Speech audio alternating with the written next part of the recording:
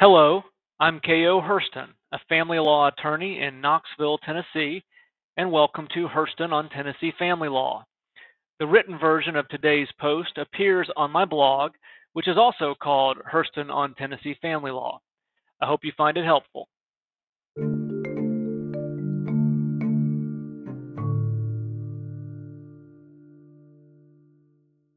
Facts: child's mother died in 2016 from chronic drug abuse. In 2019, 3 weeks before child's father also died from drug abuse, paternal aunt obtained custody of child through a dependency and neglect petition. The juvenile court found that paternal aunt had been caring for child for 3 years and was an appropriate custodian. 2 months later, and a little over a month after father's death, maternal grandmother petitioned the juvenile court for custody or grandparent visitation. Paternal aunt and maternal grandmother signed a temporary agreed order giving maternal grandmother visitation with child on alternating weekends and certain holidays. 1 week later, in Chancery Court, maternal grandmother filed an emergency ex parte petition for guardianship over child's person and estate. The Chancery Court entered an ex parte order to that effect. A few days later, with no notice to paternal aunt, maternal grandmother petitioned to adopt child. The petition alleged that she had custody of child and was aware of no other person with legal or physical custody of child. 4 days later, in uncontested hearing, the trial court entered a final order granting maternal grandmother's petition to adopt child. About a week later, paternal aunt learned of the adoption. She immediately moved to intervene and have the adoption order set aside. Paternal aunt also filed her own petition to adopt child. Acting on its own, the trial court set aside the adoption order. The trial court determined that maternal grandmother failed to reveal the existence of an open juvenile court case and failed to notify paternal aunt of the adoption petition as required because, according to juvenile court, she was child's custodian. The trial on the competing adoption petitions took 2 days. The guardian ad litem announced that child requested to speak privately to the trial court judge. The judge was reluctant to interview child alone in chambers, but granted the request with the consent of the parties, stating, "But I will come back out, if we all agree that's the way to do it, I will come back out and express exactly what was expressed to me so that everybody knows and it's on the record. That's fine, I'll talk to her privately, then I'll come back out and put it on the record so that everybody knows what was said." At the end of the first day of trial, the trial court judge interviewed child in chambers without counsel or a court reporter present. Afterward, the trial court announced, "I'm going to change what I said we would be doing earlier. Until trial resumes on the next scheduled date, I'm not going to express what was said to me in chambers. This is just so little, child doesn't have any stress or pressure about what was said to me in between because I don't know how long it will take for us to reschedule. One way or the other, somebody's feelings will be hurt."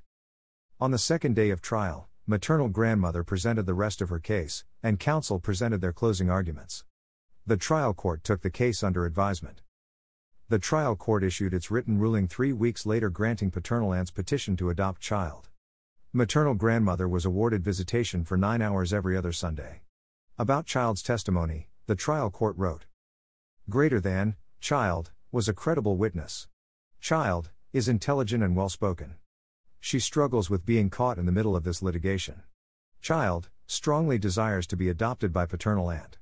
Child considers paternal aunt to be her mother and the other girls in the home her sisters. Child stated that she has been lying to maternal grandmother for over a year about her preferences. Child was very nervous about her maternal grandmother knowing her real feelings. Child loves maternal grandmother but does not want to live with her. Child has a very strong bond with paternal aunt." Maternal grandmother appealed. On appeal, the Court of Appeals reversed the trial court. Tennessee law requires trial courts to consider the reasonable preference of a child at least 12 years old and allows trial courts to consider the preference of younger children upon request. The trial judge may interview a child outside the courtroom when it's in the child's best interest. When that occurs, however, the child must be examined in the presence of attorneys for each side. While a court reporter is not always required, it is highly recommended that a court reporter be present so a transcript can be available to the appellate court if necessary. If a judge interviews the child with no one else present, it must disclose to the parties what occurred during the interview so the parties can rebut statements made during the interview. The court held it was reversible error for the trial court to interview child without disclosing what child said. Inasmuch as the trial court did not announce the content of child's testimony prior to making its final ruling, we must determine whether the other evidence, apart from child's testimony, preponderated so strongly in favor of paternal aunt that maternal grandmother could not have been prejudiced by her lack of knowledge of the testimony and accompanying inability to offer countervailing proof. Greater than, the court then proceeded to analyze the best interest factors.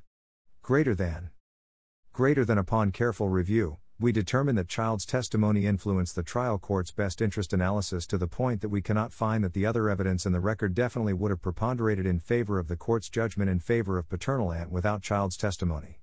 The evidence in this case for each party is simply too close to discern that the outcome would have been the same if the court had not interviewed child.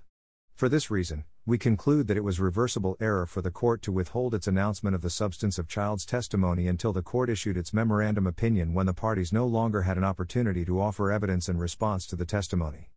Greater than we recognize and respect the trial court's concern for child's struggles with being caught in the middle of this litigation. However, we also note that in the trial court's announcement after hearing child's testimony, the court stated, "I'm going to hold until we have our next hearing, and I will then announce what was said to me."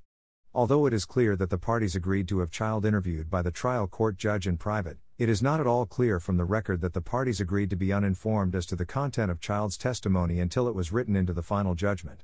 For this reason and because failure to object does not insulate the trial court from committing reversible error, we find paternal aunt's argument regarding the parties' agreement to child's testimony unavailing.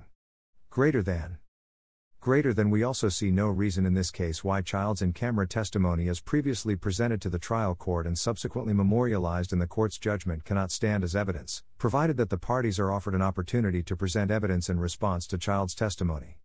Child therefore need not testify again. The Court of Appeals vacated the trial court's judgment granting the adoption to paternal aunt and remanded the case to the trial court for an evidentiary hearing solely to allow the parties to present evidence in response to child's testimony. KO's comment, maternal grandmother also challenged the trial court's ability to set aside a final judgment of adoption. This post would be twice as long if I included that issue, and it's long enough already. If your practice includes adoptions, it's worth your time to read this opinion's discussion on that issue. For the rest of you, you're welcome. In Re Lyric N. Tennessee Court of Appeals, Eastern Section, July 29, 2022. If you found this helpful, please share it using the buttons below.